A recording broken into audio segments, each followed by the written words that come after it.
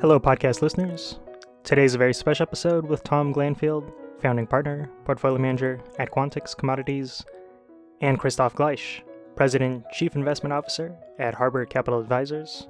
Tom brings over 14 years of experience in commodities markets.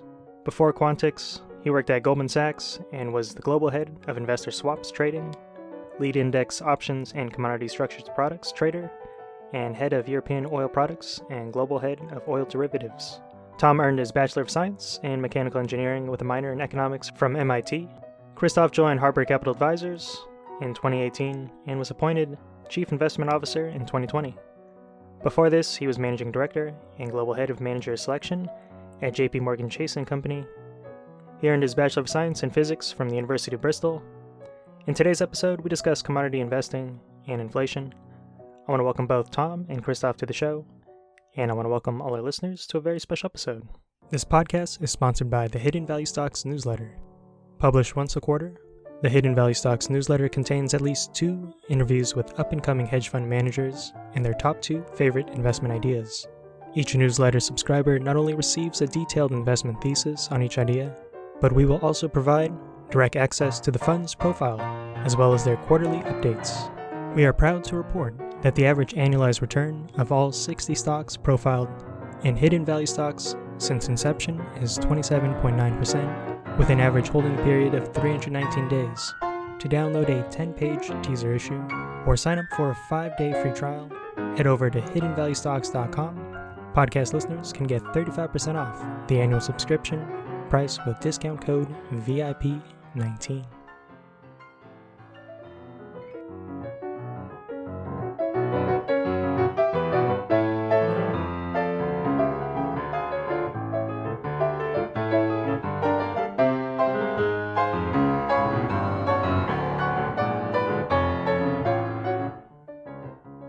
Welcome to Value Talk with Raul.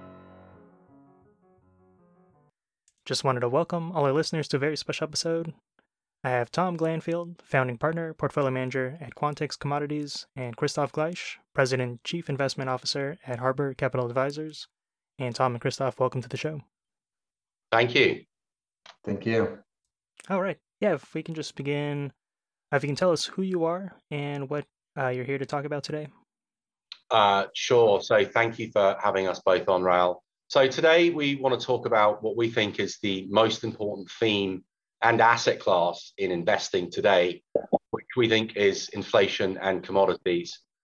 We think in this inflation cycle is going to be unlike anything that we've seen in the past, 30 or 40 years. And so we're excited to dive more into that. Just as a quick intro, so I'm the president and the chief investment officer of Harbor Capital Advisors. Harbor is a 55 billion assets under management active investor. We invest across public markets, including equities, fixed income, and commodities. And what makes us a little bit different is we partner with outside money managers, investors, and specialists across the world to bring unique alpha-oriented solutions to our clients. Our latest partner is Tom, a founding partner at Quantix Commodities, which is a Greenwich-based boutique specializing across the commodities spectrum. And we've recently partnered together to bring to the market what we hope and expect will become the industry benchmark for how investors should think about hedging inflation risk in their portfolio on a go-forward basis. Nice. And just want to know, what are your views on inflation? Why is it so high? And when will we see normal levels, and how can that be achieved? So there's a lot to unpack in that question. Why don't I start? And I'm sure Tom will jump in as well. But before answering that question directly, it's worth taking, I think, a step back and just considering how sort of poorly inflation is just understood. Despite the Fed's hundreds, if not thousands of PhDs and economists, no one inside the Fed predicted this, with the situation that we're in. So let's all take our humility pills at the beginning of this conversation as it relates to this topic. So I'd say the inflation picture today is pretty complicated to predict exactly. There are multiple different drivers. Some of those drivers are cyclical, that they're more linked to the economic cycle, and some of them are more secular, meaning they're driven by longer term forces. And it's really, I think, important when we talk about inflation to talk about what's cyclical and what's secular, and how do those two things kind of interact with one another. They're kind of like different waves with different wavelengths that can go in and out of phase, but right now they're definitely in phase. And I think everything sort of points to higher and persistent inflation than we've seen in the last 40 years or so. So a couple of things I'll mention. Where we are in the economic cycle, we're later in the economic cycle. This is a truly unusual economic cycle because it was punctuated by COVID later in the cycle. So that makes it a bit more confusing, but I would say broadly we're later in the cycle, and later in the cycle inflation is higher. We have a very unusual labor market. We have a labor market that's tighter than it's been in decades, and that leads to leads to rising wages, leads to inflation. So we have a very, very tight labor market, and we don't see that changing anytime soon. We have a growth, an economy with growth that is running too high. There's sort of an optimal level of growth that an economy can grow at without causing inflation. And clearly at the moment, growth is running too hot. And again, I think that a lot of that traces back to what happened with COVID and the stimulus, and which was all necessary at the time. But, the economy is definitely running too hot today. So what does that mean? Demand is outstripping supply.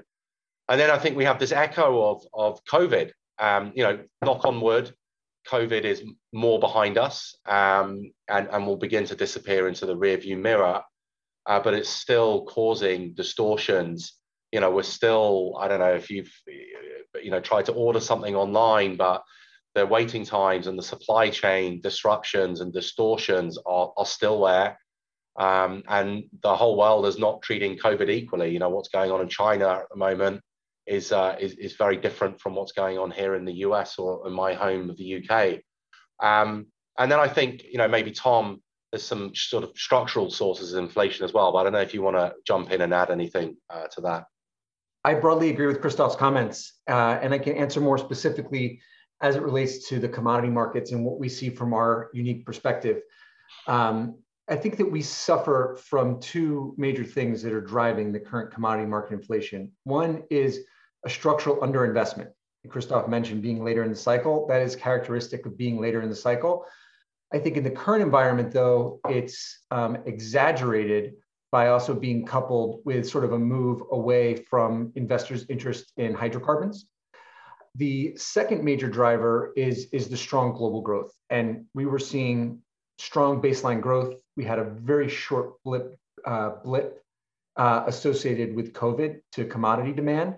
But the stimulus on top of an existing pretty strong baseline has definitely driven a tremendous amount of growth. And almost all of the commodities that we look at are currently in a deficit. To have this many commodities in a deficit simultaneously is very unusual. Looking forward, if by normal you mean 2% inflation, from the commodity view, I don't think we see that for a very long time. To get there, you need to solve either both or one of these problems, depending on how well you solve it.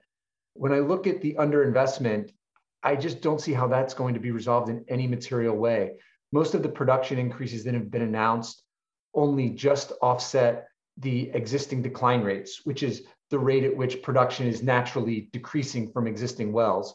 So I don't think you're going to see very big production increases in commodities, even ignoring what's happening in Russia and the Ukraine, which means that to solve the inflation problem, you ultimately need to create demand destruction. And creating demand destruction in commodities is very difficult, especially with with certain commodities that are very price inelastic, where demand is very price inelastic. So I think the path is going to be higher commodity prices until you see sufficient demand destruction to bring inflation lower. And I think we're a ways away from demand destruction today. when you look at how strong the economy is still growing. And I think that the Fed realizes that, and that's why they've done such a pivot on their rhetoric around interest rates. So I think that's going to be interesting to watch. I would agree. I don't think that we're getting anywhere near the levels of demand destruction. I think we're going to see sustained higher commodity prices and backwardation, which is where you have an inverted yield curve. So the more prompt prices are higher than the deferred. And how has the Russian invasion impacted the inflation dynamic? The sanctions are obviously very bullish for commodities, although I would argue that from a commodity perspective, very little of that is actually priced into current inflation. It'll take a while for the increase in the raw commodities, which is what has been most impacted by the sanctions, to actually trickle through to consumer products. So I think that the initial impact to commodities has been reasonably priced in, but a longer term or more prolonged impact currently is not being priced in. And I think you need to look a little bit at what's happening in each sector to understand how Russia is impacting it. In oil, it's obviously very bullish. Russia is a major exporter and producer of the oil markets, but the SPR release by the US and other major developed economies is very substantial and unprecedented in size, such that it has essentially kicked the can down the road, where we're not really feeling the pain of that, of the loss of Russian production today. We're going to feel it 6 months from now. So what it's really done is just deferred it, and in reality is created a situation that's even more bullish, in that you're not getting either the production response from higher prices or the demand destruction from higher prices today, which means all of that has to happen in the future. So we view the SPR release as obviously dampening prices in the short term, but longer term as very bullish. In grains, we're right at the end of one crop year and the beginning of another crop year in the Ukraine. So the Ukraine and Russia are very impactful to agricultural production. Ukraine is very impactful to commodity grain exports as well. Exporting 17% of global corn exports come from the Ukraine. So this is very, very substantial. The old crops were exported. The new crops, which are currently being planted now, there's a tremendous amount of uncertainty because the governments aren't even publishing any data. The USDA would normally be on the ground in both Russia and the Ukraine, providing estimates for what the crop size would be, but they physically can't even get access. So it's creating a very bullish picture forward as to what will be that forward production loss. So the balance sheets 1 year from today in the agricultural markets where Ukraine is a producer are likely to be significantly tighter, potentially the tightest we've ever seen, since the USDA has been keeping records. And why don't producers like OPEC or US shale increase supply for oil? Right, that's a great question. So I would think about it as two different categories: OPEC and then the developed market, the non-OPEC producers and shale producers in the other bucket. OPEC has very little spare capacity. In prior to the Russian invasion, JP Morgan actually published a big piece on OPEC spare capacity. And prior to the Russian invasion, they thought that OPEC spare capacity would be down to 4% of production by the end of this year versus 13% a year ago. So the current baseline growth is already absorbing almost all of the spare capacity of OPEC. There's only two countries in OPEC that have even any spare capacity, and that's Saudi and the UAE. And while they don't publish specific numbers, the best estimates that I've read seem to assume that there's less than 2 million barrels of spare capacity left. So I don't think that the current prices are high enough for them to increase production because they're saving those last bullets of spare capacity for significantly higher prices. So the answer to OPEC is they really can't. And when you're looking at shale and US and other non-OPEC producers, they're not thinking about what's best for the consumer. They're thinking about running a company. They're thinking about what their shareholders want. They're focusing on capital costs. They're making decisions on dividends versus reinvestment, and they're planning for long-term for the energy transition. And those things are all against them massively increasing oil production in the current moment. Cost of capital for these guys has done nothing but increase as investors have pulled away from hydrocarbons towards more alternative forms of energy. Their shareholders are encouraging them to continue to provide very strong dividends, which is against reinvestment and increased production.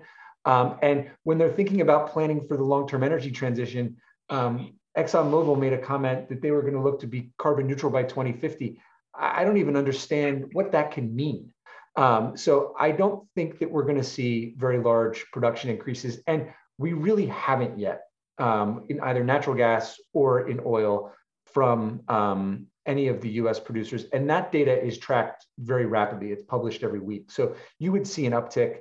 And I think, in addition to all of these factors, the political landscape has just changed such that, and I think that is factoring very heavily into their decision. Even if they were to increase production, if they increase production in the Permian, but they're not allowed to build pipelines to get oil from the Permian Basin, where they're pumping oil, to the refineries in the Gulf Coast, because they can't get those pipelines approved, then there's no point. So I think that all of these factors are going to cause us to have a very slow production response in the current environment. They kind of got religion because listening to Tom, you think about the shale investment cycle in the last decade. It went through a boom and a spectacular bust, and so there's a real discipline of the CFOs rather than the engineers. And if you look at The Economist had a really good exhibit on this as well, where they showed the correlation of WTI versus the rig count in the US. And you can see from sort of 2015 onwards to about 2019, it was very positively correlated, AKA as WTI ticked up, more rig capacity would come online. But if you look in 2021 and 2022, that correlation's completely broken down now. Yeah, that's exactly what happened. And it was interesting to watch over the past year and a half because, we have a lot of researchers who try to track production, and they make production forecasts and demand forecasts so that we can get to sort of forward balance sheets.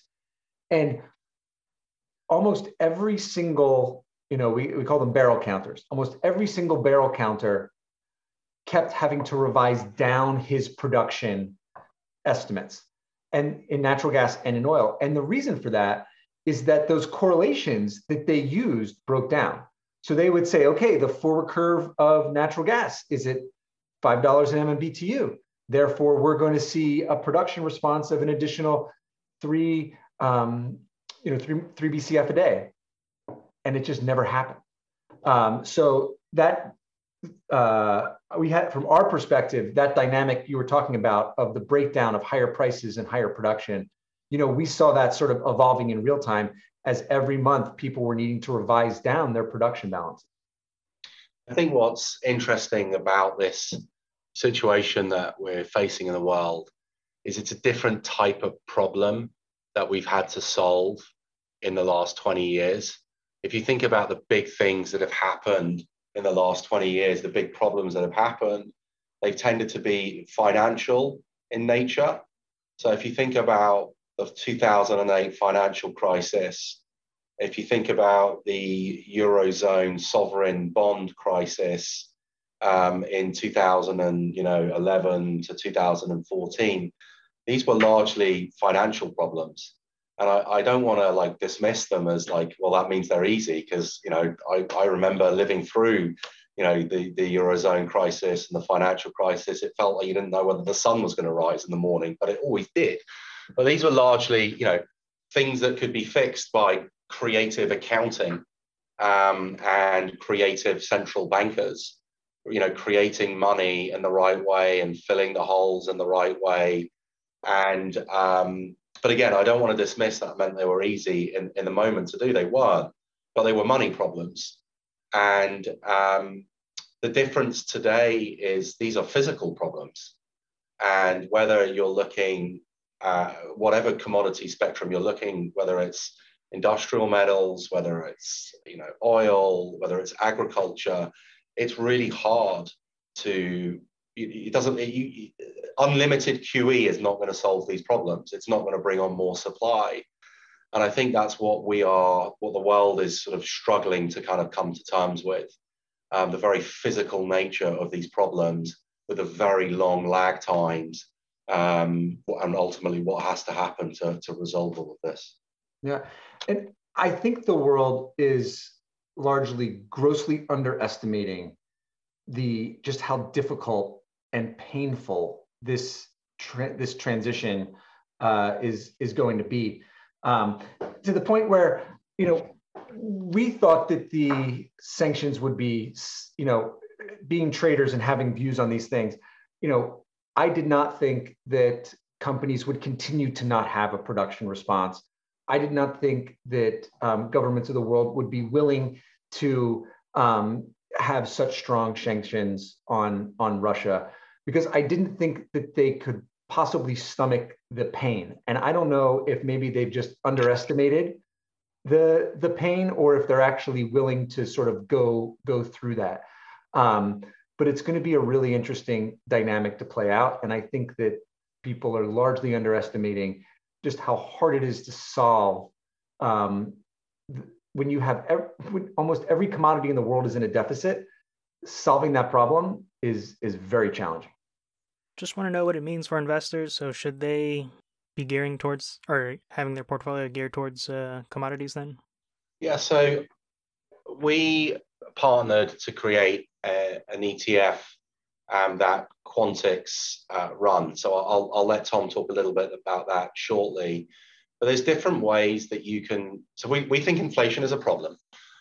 We think it's here to stay, and we think the next inflation cycle is going to look very different from the previous inflation cycle. So if you look at what a 60-40 portfolio has done over the long run, roughly since 1980, a 60-40 portfolio has generated about 10% in annualized returns. And that's been against the backdrop of a disinflationary environment. And so if we're transitioning into a new environment, what happens to that 60-40 portfolio? We've seen this year, when rates get this low, equities and fixed income become positively correlated, unlike negatively correlated that we've kind of gotten used to. And so we think commodities are largely a forgotten asset class, and that we think they are the best way to invest, and ultimately for clients to protect their purchasing power over the coming cycle. There's different ways that you can invest to protect against protect against inflation. You can invest in TIPS, in fixed income. But the problem with TIPS is they're still very long duration assets. And so the value of TIPS is not only impacted by what happens to inflation, it's also impacted by the market's expectation over interest rates and ultimately real rates. And so even if you get your inflation call right, you can still be wrong on implementation on TIPS. And I think we've seen evidence of that, this year. TIPS have not been a good source of inflation protection. There are other asset classes that you can look at. You can look at, real assets, infrastructure, property. Those are fine, but they are harder for everyday investors to access. They tend to be kind of available in more kind of alternative structures that aren't open to everybody. And then there are equities that have more sensitivity to inflation, energy, commodity equities. However, you don't know in terms of the producers, how much future energy production they've hedged out. So you don't really know how sensitive ultimately they're going to be in the long run to rising inflation. And what tends to happen, in like we've seen this year, you get these big risk off moments where bonds sell off and all equities sell off. Because if you're long equities, you're long the equity risk premia. It doesn't matter if you're holding energy or commodity, you're still long the equity risk premia. And this is where commodities diversification benefit really, really kicks in. The challenge with commodities is that it is not a DIY asset class. And so, in the world of kind of Robin Hood investing or trading and how ubiquitous ETFs are, I do worry a little bit that people will sort of try and build things themselves. But that's why we partnered with Tom and Quantix, was to build something tailor-made and bespoke for an inflationary environment. So, Tom, I don't know if you want to spend a minute or two on some of the considerations that investors need to be aware of. Sure. So as of this August, I will have been involved with commodity indices for 20 years. Congrats. Yeah, these are questions I've been answering for a long time.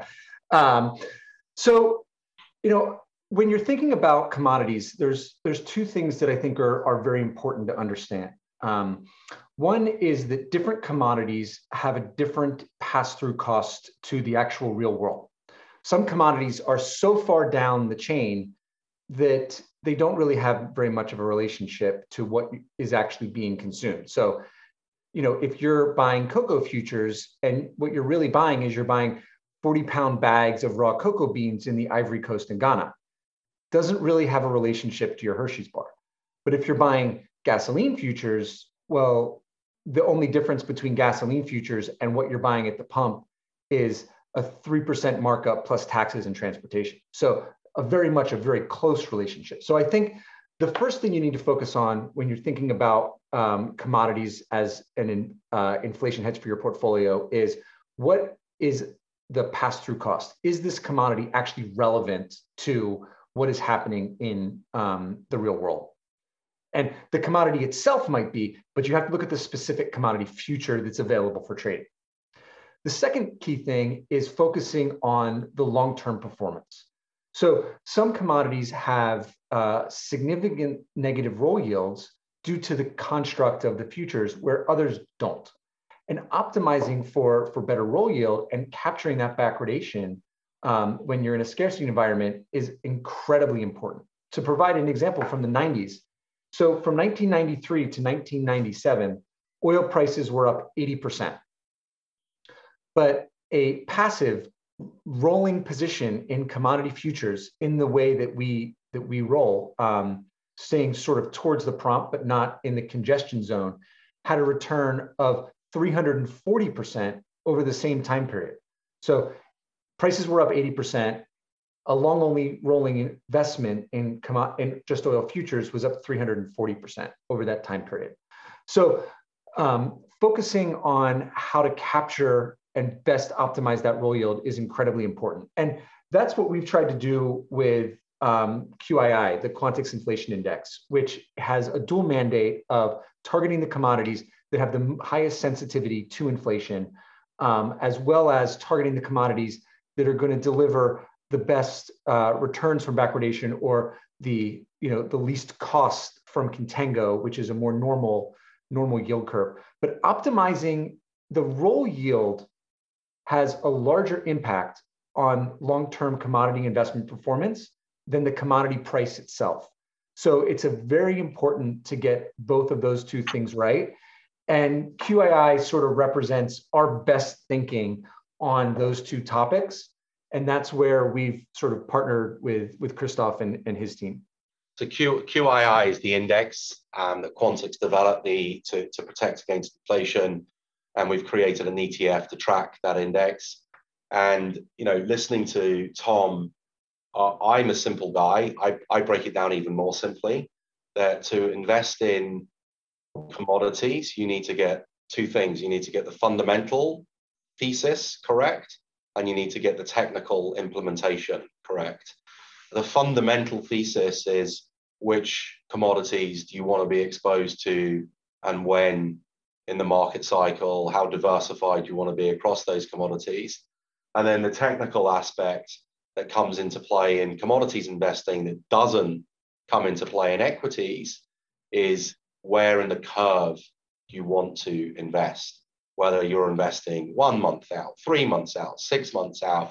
And as Tom said, the return or the decision of where you invest on the curve can actually be, in more often than not, more important than actually which commodity that you're invested in.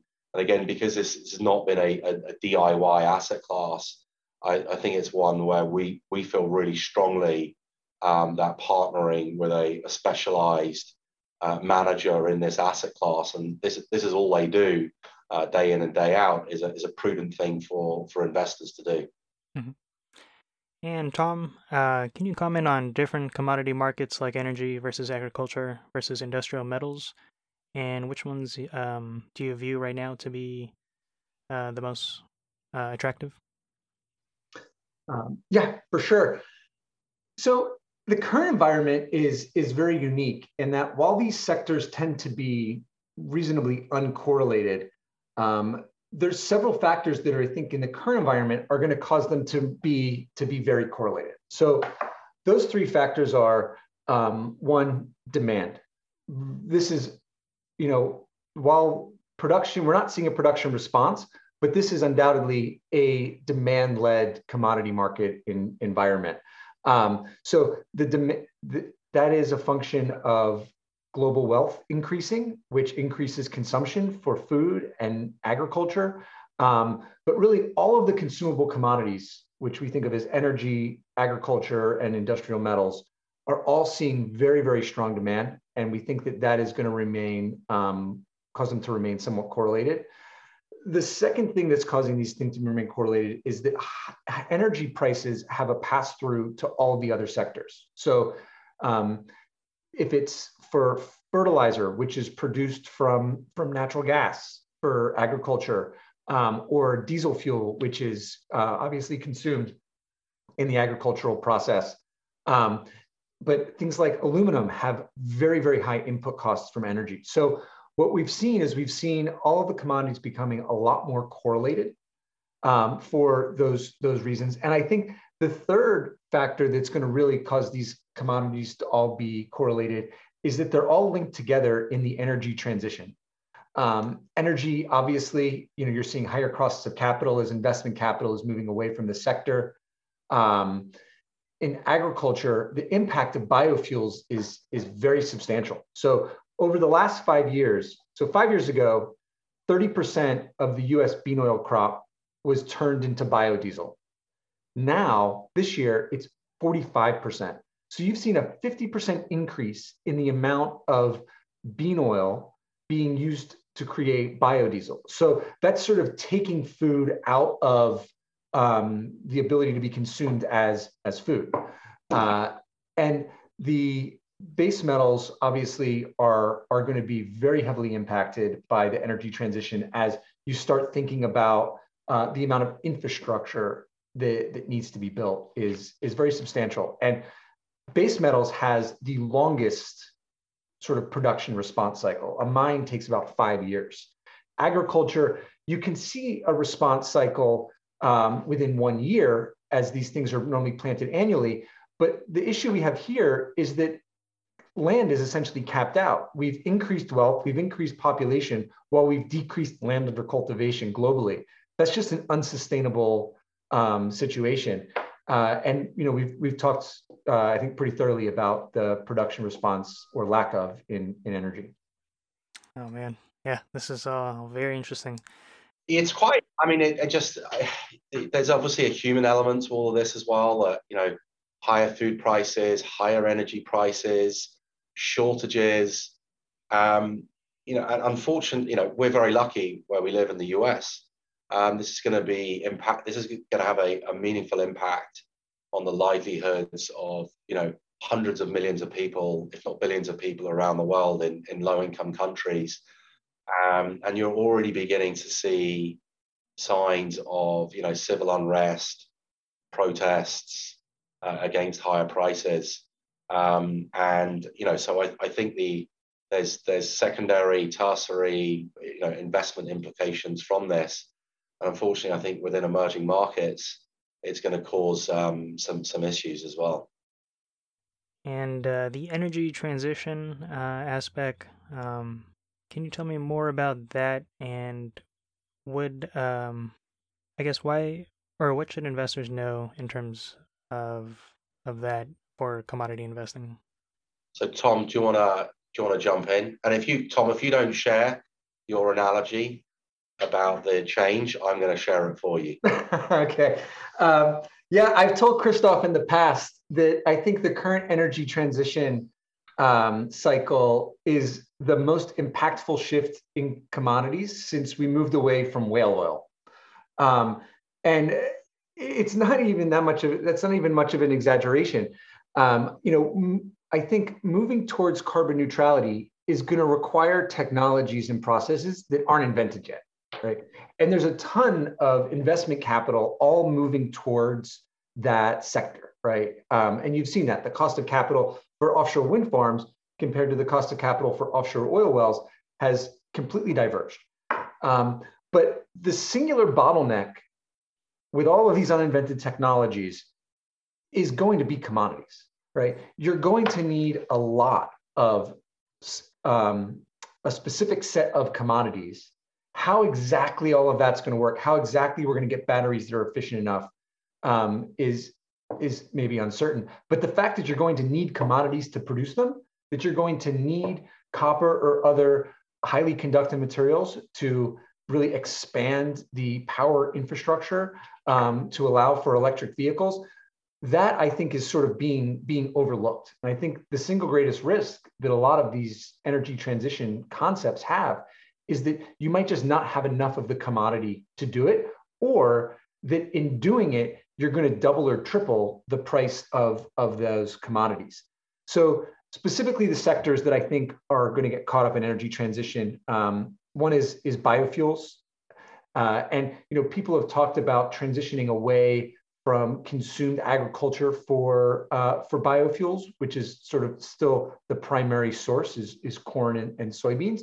But that's still very, very unproven. And as a result, we continue to put more and more of consumed agricultural commodities into forms of transportation. I think carbon and emissions, that is a rapidly expanding market. I was talking to one of the head of sales at a major bank the other day, and he told me that he thinks that their emissions business 10 years from now will be bigger than their oil business. Wow. That is just a dramatic shift, because right now emissions is very small market. Natural gas, I think, will serve as a transition energy. It's cleaner than oil, but ultimately, will we want to even move away from natural gas? I think that is still very far down the road. You're going to need natural gas as a transition energy, probably for 20 or 30 years. When you think about the amount of infrastructure associated with using these commodities, that we need to now create new infrastructure that doesn't use some of these commodities, things like oil, it's the timeline is tremendous, and the cost is going to be very, very significant. And base metals and precious metals are going to really be needed to expand a lot of this infrastructure. So this is something that we have been very focused on, and that we have been getting a lot of questions from clients on. And as a result, we're very shortly going to publish the Quantix Energy Transition Index, which will be available on all the major sources. And we think that this is the best approach at a broad-based commodity basket to give investors access to this theme. So our index is going to include all of these sectors that I just spoke about. I think energy transition will probably be the biggest theme in investing for the rest of our careers. It's our biggest collective challenge as a society to get to net zero for environmental reasons. And I think the tragic situation in Europe is only going to accelerate that. I'm actually coincidentally, I'm holding a printout from the European Commission, which they released in February, and the first sentence says, following the invasion of the Ukraine by Russia, the case for rapid clean energy transition has never been stronger and clearer. And shortly after that came out, you saw Germany commit to a net zero goal by 2035, 15 years quicker than the 2050 goal that they had previously agreed to. So I think this energy transition is going to have profound consequences for how we live first and foremost, but certainly how we invest, what we invest in, and I feel very confident that we'll get to a solution long term. The one thing, the silver lining to the COVID cloud was the amazing things that scientists and engineers can do when they're mobilized for non-economic reasons. And we see the same things ultimately going to happen to the energy space as well. And it's quite exciting.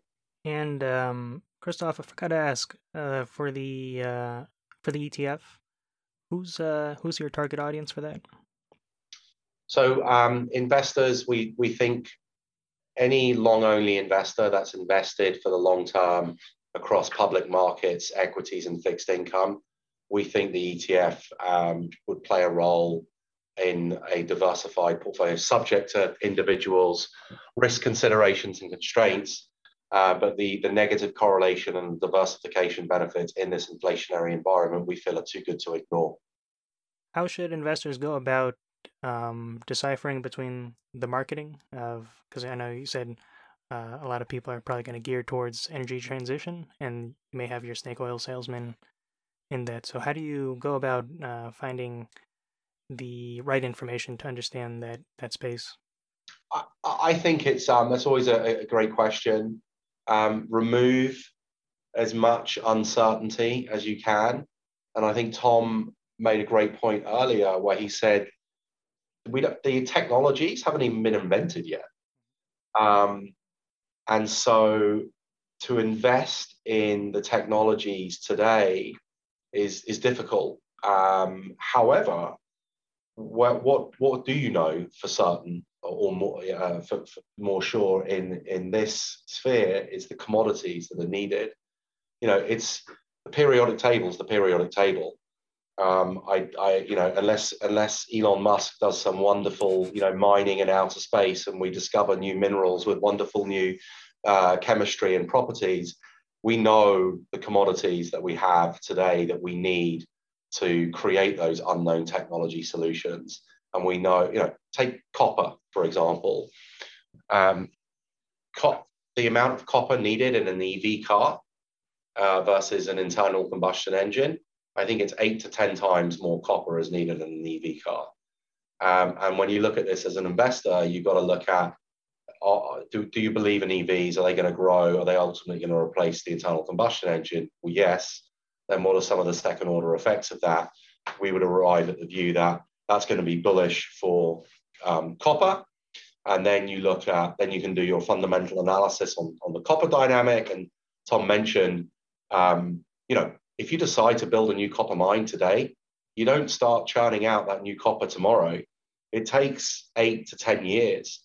And so you look at some of these structural demand forces, you look at some of the supply squeeze, and then you can start to arrive at an investment conclusion of how to invest in a theme like this. But Tom, I don't know if you've got anything to add there.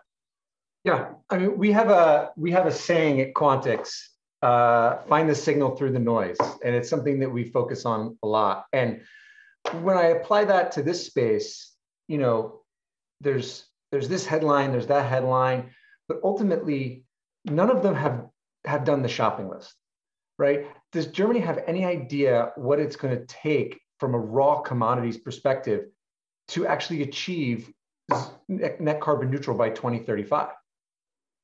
I mean, it's going to be nearly impossible, because if they actually wanted to do that, they would need to start buying all of the commodities today. The lack of planning of what it will actually take to achieve these goals, I think is sort of almost borderline irresponsible. But the political will to achieve this is very, very strong. But even beyond the political will, we're seeing corporations and individuals making the choice. So, I think that this is a theme that's going to be here to last. And ultimately, the single bottleneck is going to be the commodities that you need for this sort of new energy economy, which is different than what you need for the old energy economy.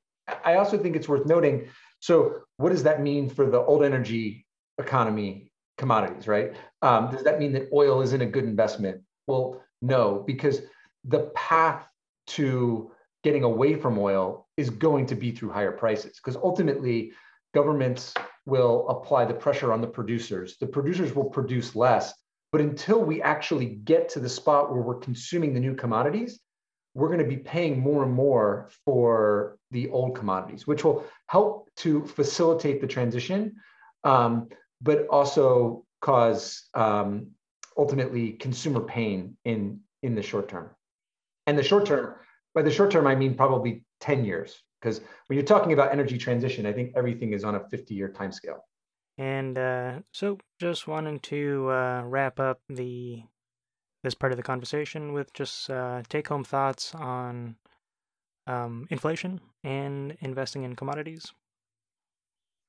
So yeah, I think as investors, we all have biases, and I think we tend to underestimate things that haven't. We tend to underestimate the probability of things that haven't happened before in our frame of reference. So if we've been in the markets, Tom said it's 20 years. I'm roughly the same. We haven't really known a painful inflation cycle, and I think that what investors have to look at is on a go forward basis. What is the probability? What are the facts? How do they line up? And what does that ultimately mean for inflation? And we do think, I know these were Sir John Templeton's 4 most dangerous words in investing. This time is different. I think that's 5 words actually. But I think from an inflation perspective, this time is different, certainly different from what we've known in our careers.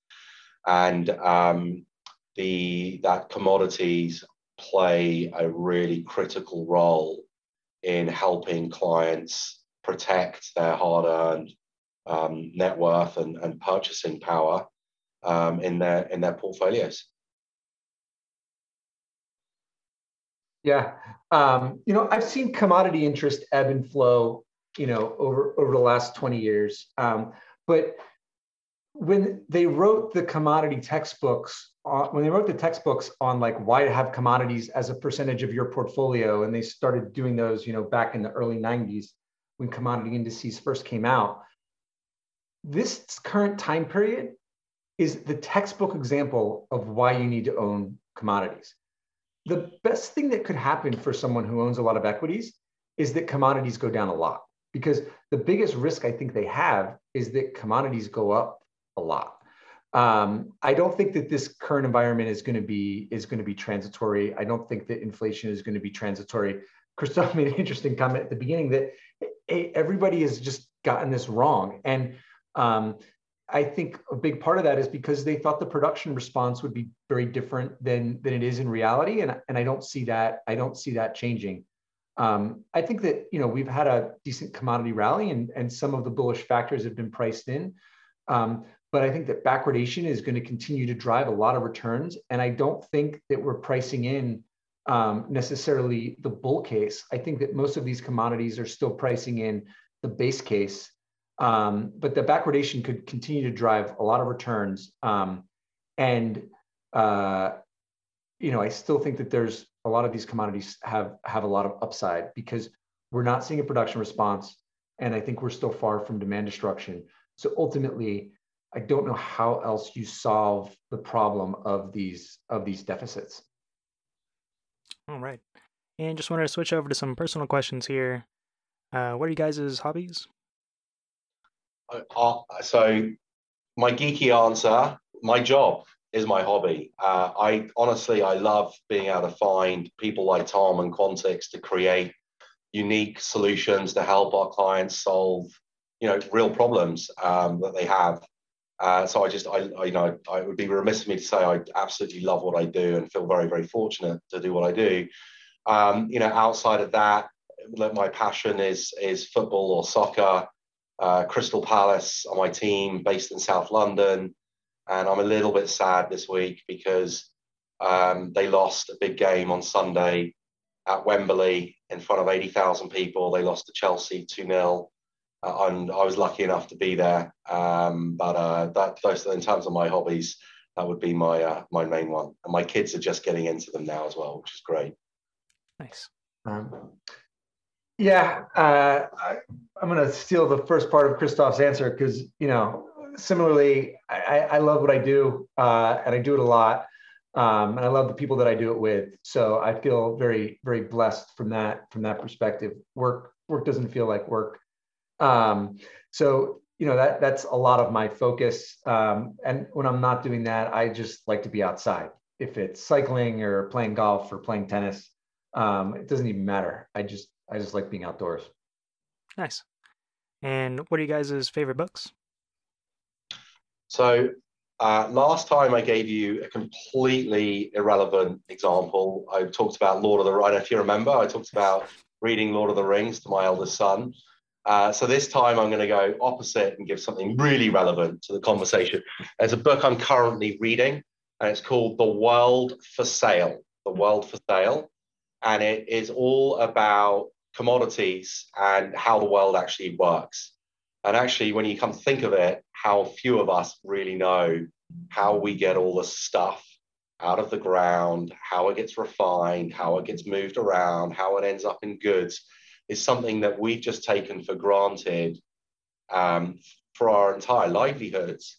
And I think with what's going to happen now, we're going to start to see that it doesn't work as efficiently as we thought.